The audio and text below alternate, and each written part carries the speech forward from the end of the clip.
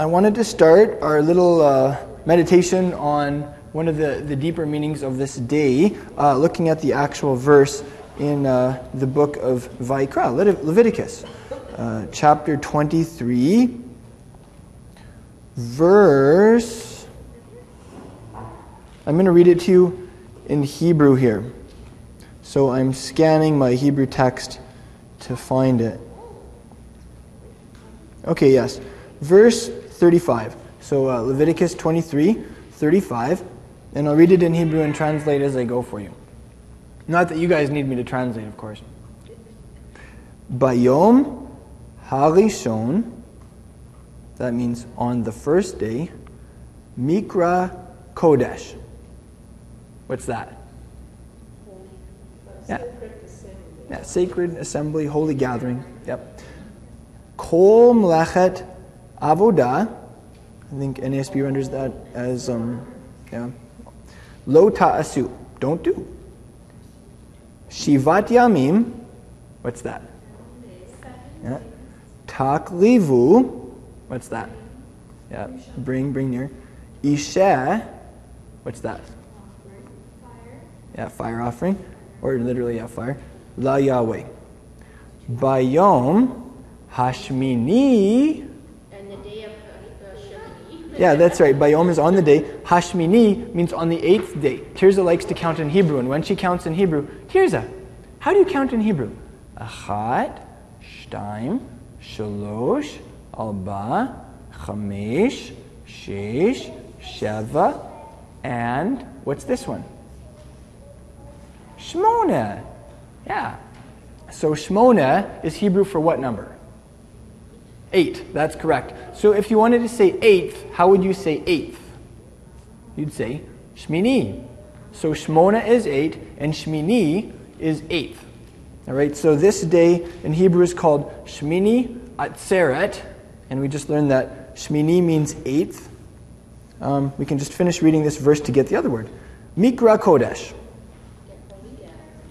Yeh lachem, which means it'll be for you. Vehiklav tam, and you, plural, will bring Isheh la Yahweh, a fire offering to Yahweh. Atzeret, he. Did you hear that word there? Atzeret. Yeah. So the big question is, what is an atzeret? How do your translations render that? Doesn't even have it kind of leaves that out. Really? Bring a fire offering and atzeret. There should be some kind of translation. Skip. A closing assembly is how yours renders that. Okay, that's a good translation. Is this the end of 35 still or 36? Or what verse is that? Yes, we're in 36 now. 36. Oh, it just says in offering by fire. Day of public assembly. A day of public assembly. Okay. So you can. It just says it is an assembly. Okay, you can hear there's a bit of a variety of translations there. Hey, we're going to look into why that is, because there's a deeper meaning to that word. And that's why these translators are kind of struggling to figure out the best way to render that. Anyway, it says atzeret hi, it's an atzeret. Kol mlechet avodah, so like all laborious work. Lo ta'asu, don't do. And then it says ele moedei Yahweh. These are the appointed times of who? Of Yahweh. That's right. So that's why we're here, because this is an appointed time of the Creator of the universe, where He has invited His covenant people to encounter Him, to gather before Him. And for me personally, this is also a day that I observe because Yeshua observed this day, and I follow him. So if it was something that Yeshua did, then it's something that I want to do too. And that just hits me anew every year. This is something that Yeshua grew up doing every year of his life. It wasn't just something he did because he had to. It was something he did because he wanted to. It was something that he found so much meaning in. It's something that he loved to do. The appointed times of his Father. This day of Shmini Atzeret. I just kind of wonder, what did Yeshua do on this day? What kind of things did he think about? What kind of scriptures did he meditate on? What kind of conversations did he have with his Father? There's so much meaning to it when you begin to look at it through the eyes of the Master. So I'm hoping that we can look at one theme like that. Yeah. Totally. Just imagine Yeshua waving the lulav before the Father. Yeah. It's something he did. And singing the Hallel. Is that tradition, the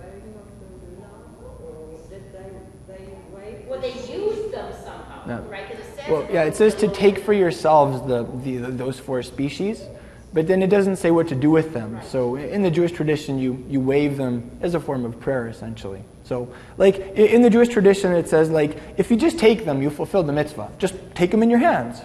But if you wave them, that's even better. It's like taking them enthusiastically. Remember that story? I don't remember which king. It was like the prophet said to the king, whack the ground with the arrow. And so the king whacked the ground 2 or 3 times or something. And then the prophet said, why didn't you hit the ground more? Why didn't you hit it more fervently? Then Yahweh would have delivered you from all your enemies, but now you're only going to have 2 or 3 victories. And it was like some prophetic act where however many times the king whacked the ground with the arrow, that's how many victories he would have. And the prophet was really upset. He's like, why didn't you do it more? So maybe that's why we wave the lulav. It's one of those things where it's like, well, our father said to do it, so let's do it with all our might. Because who knows what this means to him? I don't know. Maybe it's like that. Just one, earlier when it says the Holy Assembly, what was the word used for assembly there? Mikra. Mikra. Yeah, I would transliterate that like M-I-K-R-A probably. So that's different than Yeah. Yeah, that's right. That's different than Atzeret. The root of mikra, it's the verb kara, and it means to cry out. Kara, to cry out. And it's sometimes used in the sense of crying out and inviting someone to something. Like a town crier saying, there's going to be a meeting, kind of thing. It's also used in the sense of prayer. When it says the patriarchs called on the name of Yahweh, that's likro, to cry out in the name of Yahweh. So it means prayer. It's also the word for reading. Likro means to read. That's like the Karaite sect of Judaism literally means the readers, right? Because they just say, let's just read the Bible and just do the Bible. That kind of idea. Eh? And then likro, the fourth thing it means is to preach. Because when you preach, you're crying out. So it's one of those little verbal roots that turns up all over the place with different nuances, but it gives us a really good idea of what to do when Yahweh says, have a mikra. It's like those are some things you do. You let people know about it and you invite them, you pray, you read, you preach. And that's kind of cool because it's just in our DNA as the people of Elohim. Like what do we do when we gather? We pray, we read His Word, and we preach. So isn't that cool? Like it's in our DNA. Yeah. So I have an illustration for you to help us start thinking about the meaning of these 2 words, Shmini and Atzeret. Here's the first one. This is an illustration from the musical world, and I'm going to use my iPhone to help us understand it. How many of you play piano or had some piano lessons at some point in your life? Okay, well, let's say that we are going to play a scale starting with A. What's the next note going to be? So A, B. Well, maybe we should, you know what, let's start, you're smart. Let's just start with the C scale just to make it really, really easy. How about that? Oh, actually, let's just use the white notes and start from A, okay? Starting with just the white notes, let's just look at what notes we would play. A, B, C, D, E, F, G, H, H, H, A. It doesn't go to H? The scale starts over again? So the eighth note, the Shmini note, starts over again? Hi, Terza. Actually, do you want to go sit with Ima right now, Precious? Yes, you'll go sit with Ima right now. Thank you.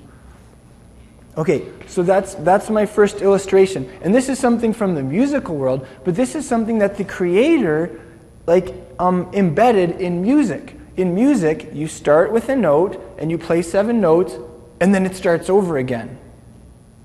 Now, can you think of any other areas of creation where you have 7 of something and then on the Shmini, the 8th, it starts over again? The week, yeah. That one's like very deeply embedded in our psyches. First day of the week to the 7th day of the week and then you start over again. Okay, so hold that in your mind. Something about this day is connected to that concept of counting through 7 and then the 8th starts over again. you have something that's new, or you start something. I think let's just use the word start for that, okay? Eighth has to do with starting. So Shmini has to do with starting something new. Okay. Yeah, the beginning. Yeah.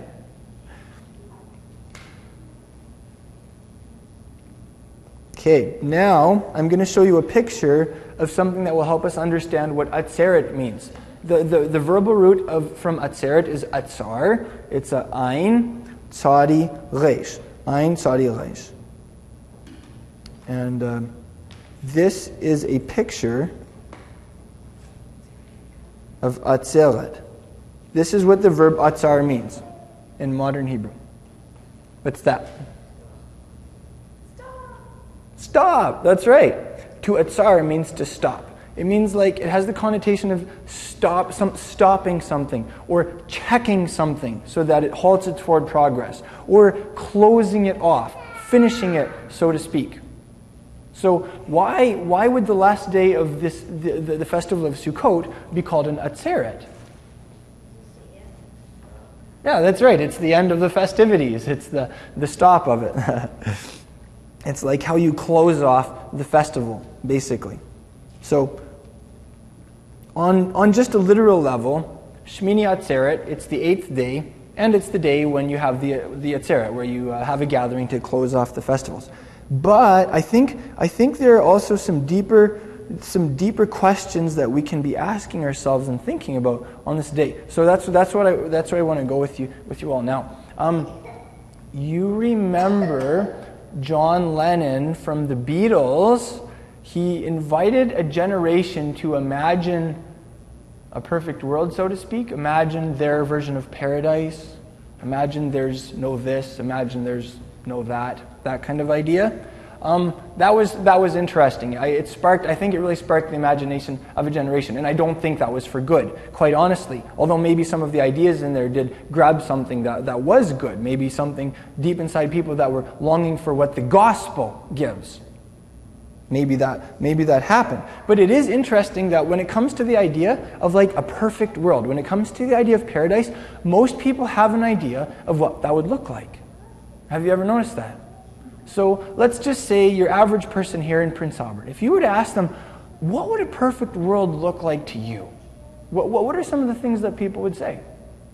Just peace. Yeah, no wars. World peace, for sure. Yeah, and children not being, like no abuse, or, like they always think of the children. Yeah, children not being abused. Absolutely. People not being abused. Yeah, no hunger. Yeah, no poverty. Everyone having enough. Yeah, no disease, right.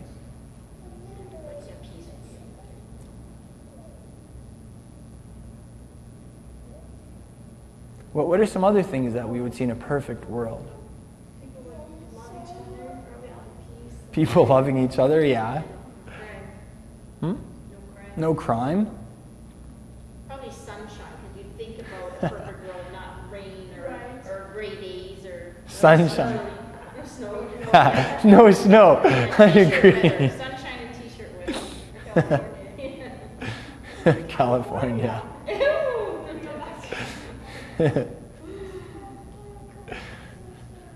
There's a reason why California has the highest population in the United States, eh? Or yeah, it does, doesn't it? Yeah. California's pretty close there. Yeah, that helps too. Okay.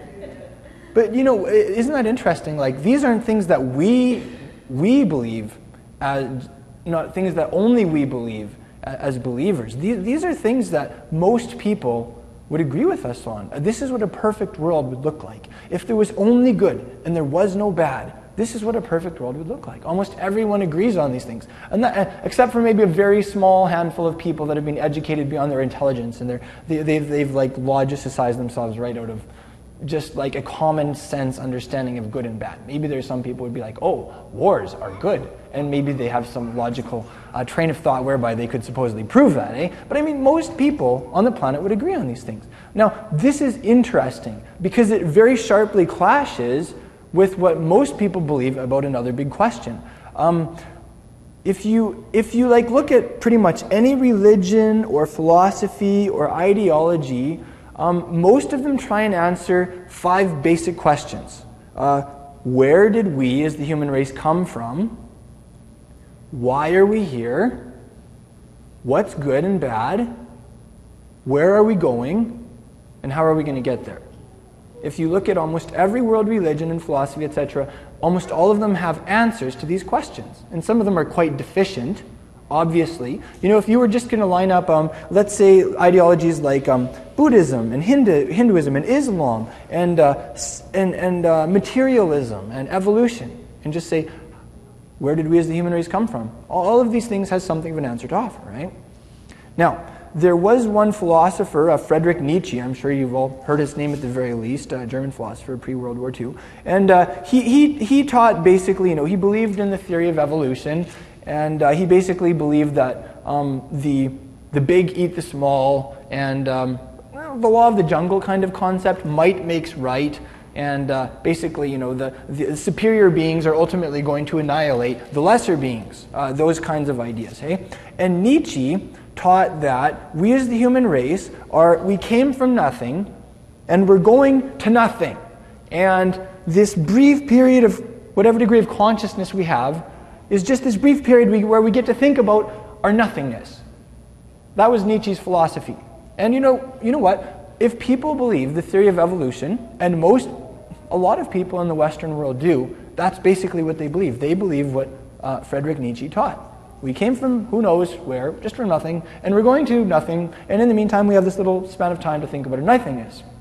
And of course, when you think about that, I'm actually surprised we don't have more killing sprees, and serial murderers, and horrific human rights violations.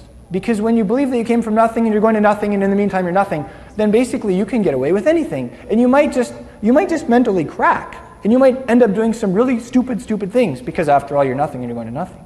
Do you hear that thought? But here's the thing. A lot of people who supposedly believe that they came from nothing and they're going to nothing and they're nothing, they also can imagine a perfect world. They also believe there is such a thing as good and bad.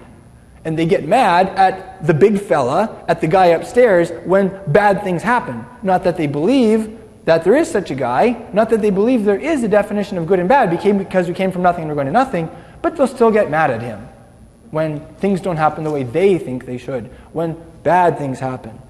Have you ever noticed that? I think that's a major inconsistency in the way many people in our society think and respond to situations. And that's something to think about on today, on Shmini Atzeret. Let's think about that a little more together. Of course, as believers, just to put this little disclaimer in there, we don't believe that we came from nothing and we're going to nothing, do we? We believe that there was someone who was very smart, who intentionally created this beautiful world, which is why there's so much beauty and symmetry and everything works together so intricately, which is why we see things like love and care and so many of these things that are almost abstract, but they're also like the greatest realities that we experience. We believe that, and we believe that every human being was created in the image of our Creator, Elohim, and we believe that we are going somewhere. Every human being is going somewhere. So it's actually the exact opposite of Nietzsche. And we believe, too, in an idea of a perfect world. We believe in an idea of paradise. Isn't that? So I'm just saying that to kind of compare some things that we believe and that a lot of other people in our city believe in, and comparing those things. So let's kind of like take that to the next concept here. And we kind of went over this, but I want to. This is the big thought, so I want to look at it again. To get to a perfect world, what would have to start and what would have to stop? And I'm asking about starting and stopping because that's the big theme of the day. Shmini Atzeret, starting and stopping. So to get to a perfect world, what would have to start and what would have to stop? Hate would stop. And Hate love would start. Hate would stop and love would start.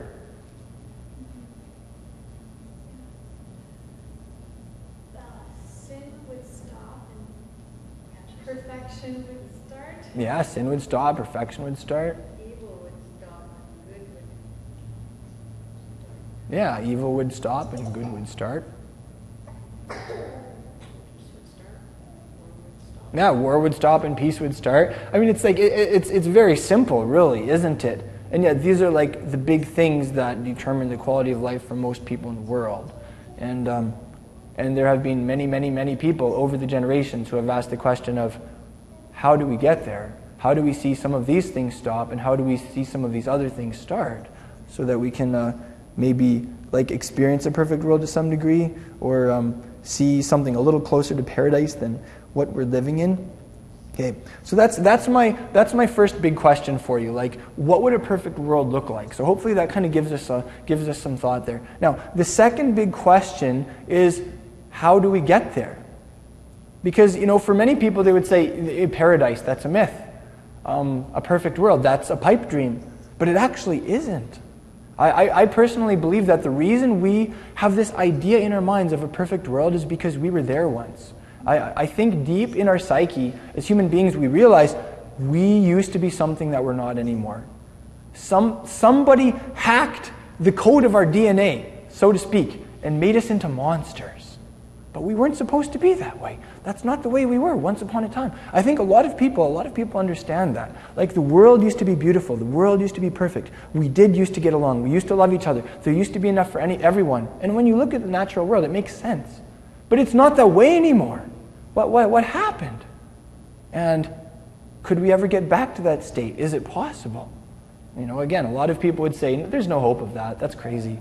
But as disciples of Yeshua, and as people who have read his book and have read his descriptions of the future, we actually believe some stuff about that. And that's something that we're thinking about today. So I have a story to tell you along those lines, the second question that we're thinking about. How could we get there? How would we get there? How will we get there? And it's a story from the Torah, from the time when the people of Israel had escaped slavery in Egypt under the leadership of Moses and with the help, of course, of the Elohim of Israel.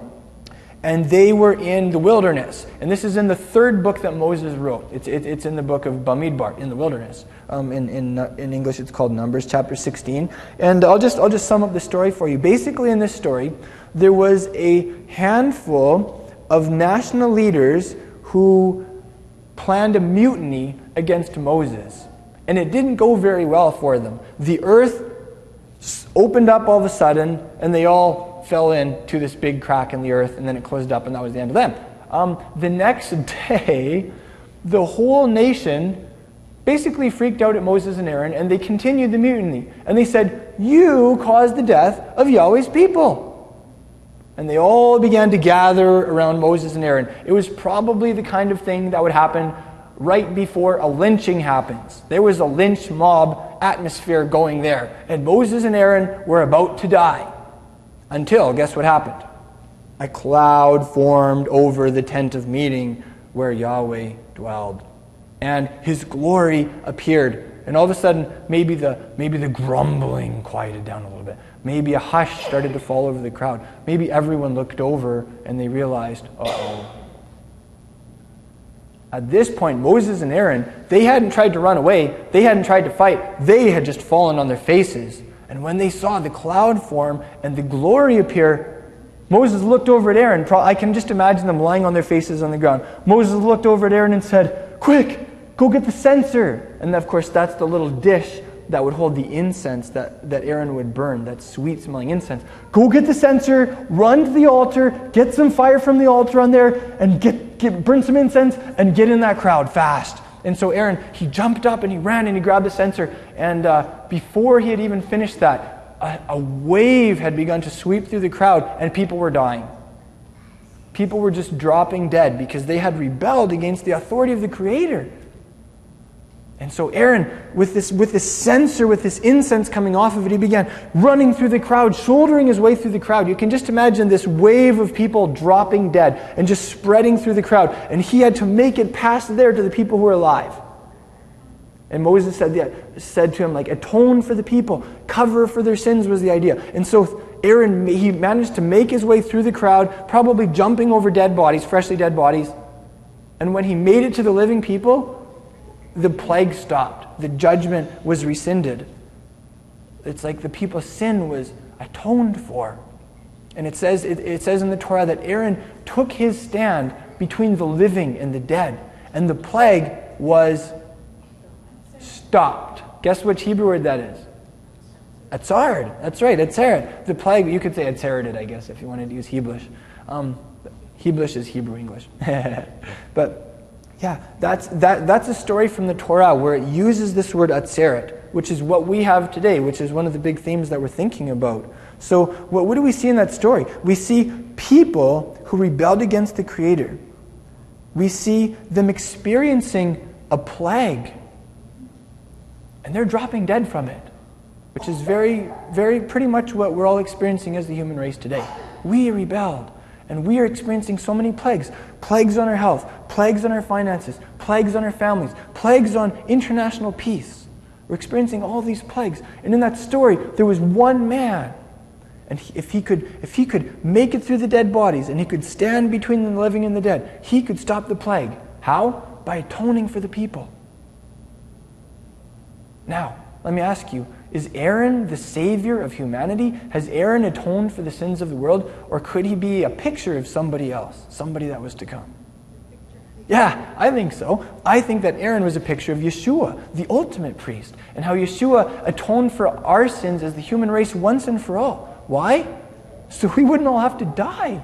So that all of these things that are plaguing the human race, that keep us from paradise, that stop us from experiencing a perfect world, they could all be what? Stopped. Checked. Atzard. So, that is a story about today. That is a story about, that basically answers the question of how are we going to get to a perfect world? The answer is through Yeshua. Through the man that atoned for our sins, that enabled us to experience forgiveness, that can empower us to live right, that can take us back to the way things were in paradise. So it's a great day to remember the gospel. And I was thinking this week about the meaning of the word gospel. Gospel, of course, means good news, eh? You guys all know that, so I'm not even going to ask you what it means. But I've been thinking about that. Because, sometimes we as let's say, whatever you want to call people kind of like us, like Bible believers, religious people, people who go to church, basically like anybody kind of like us. Often the world outside will stand and look at us and say, those people are really negative people. Those people, when I read about them in the news, they're primarily defined by what they're against. They seem pretty negative. They're against free choice, or they hate homosexuals, or they're against people drinking and having fun. Sometimes people in the world look at church people, and that's kind of the conclusions they draw, which is sad because that's obviously not always the case. It's usually not the case.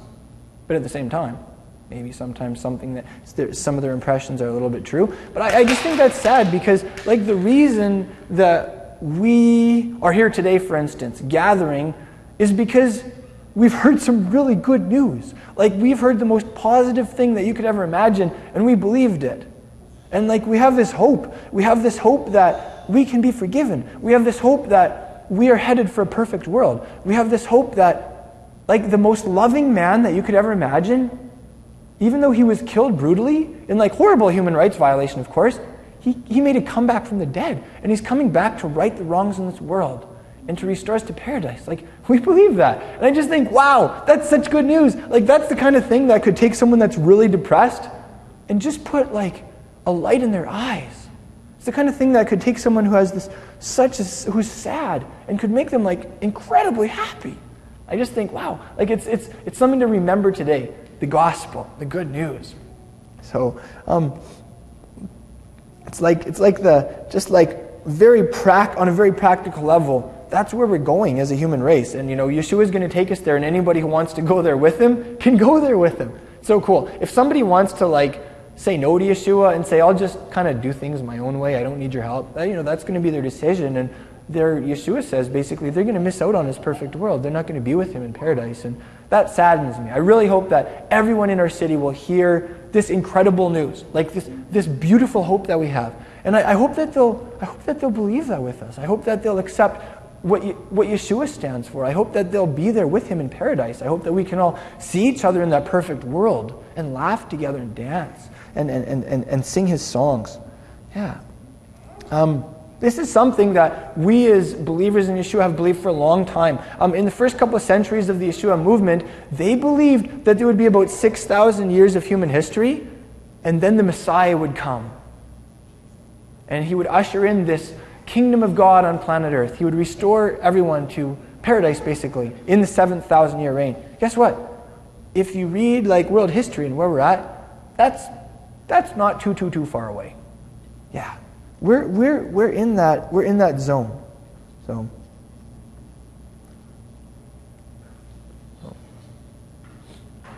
that's some good news that we can think about today. Some stuff that is going to stop and is going to start on the way to paradise.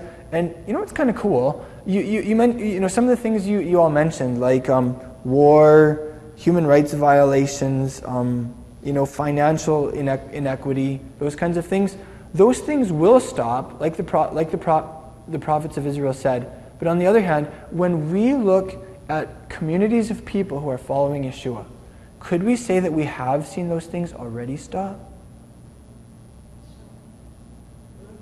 No, to some degree not. But to some degree have we too? I mean, I look at our community, for instance, and I see people from very different backgrounds coming together and loving each other and sharing and caring and helping each other. And quite frankly, I think I see a little snapshot of a perfect world, like in our community. I think I see this little, maybe like a foreglimmering of what paradise is going to look like. Oh, what do you guys think? And yeah, we're still recovering sinners. We still have our bad days, right? But you can see that in the midst of Yeshua believers. It's like, yes, the kingdom of Elohim is coming, and the kingdom of Elohim is in your midst right now. So that's something to rejoice about today.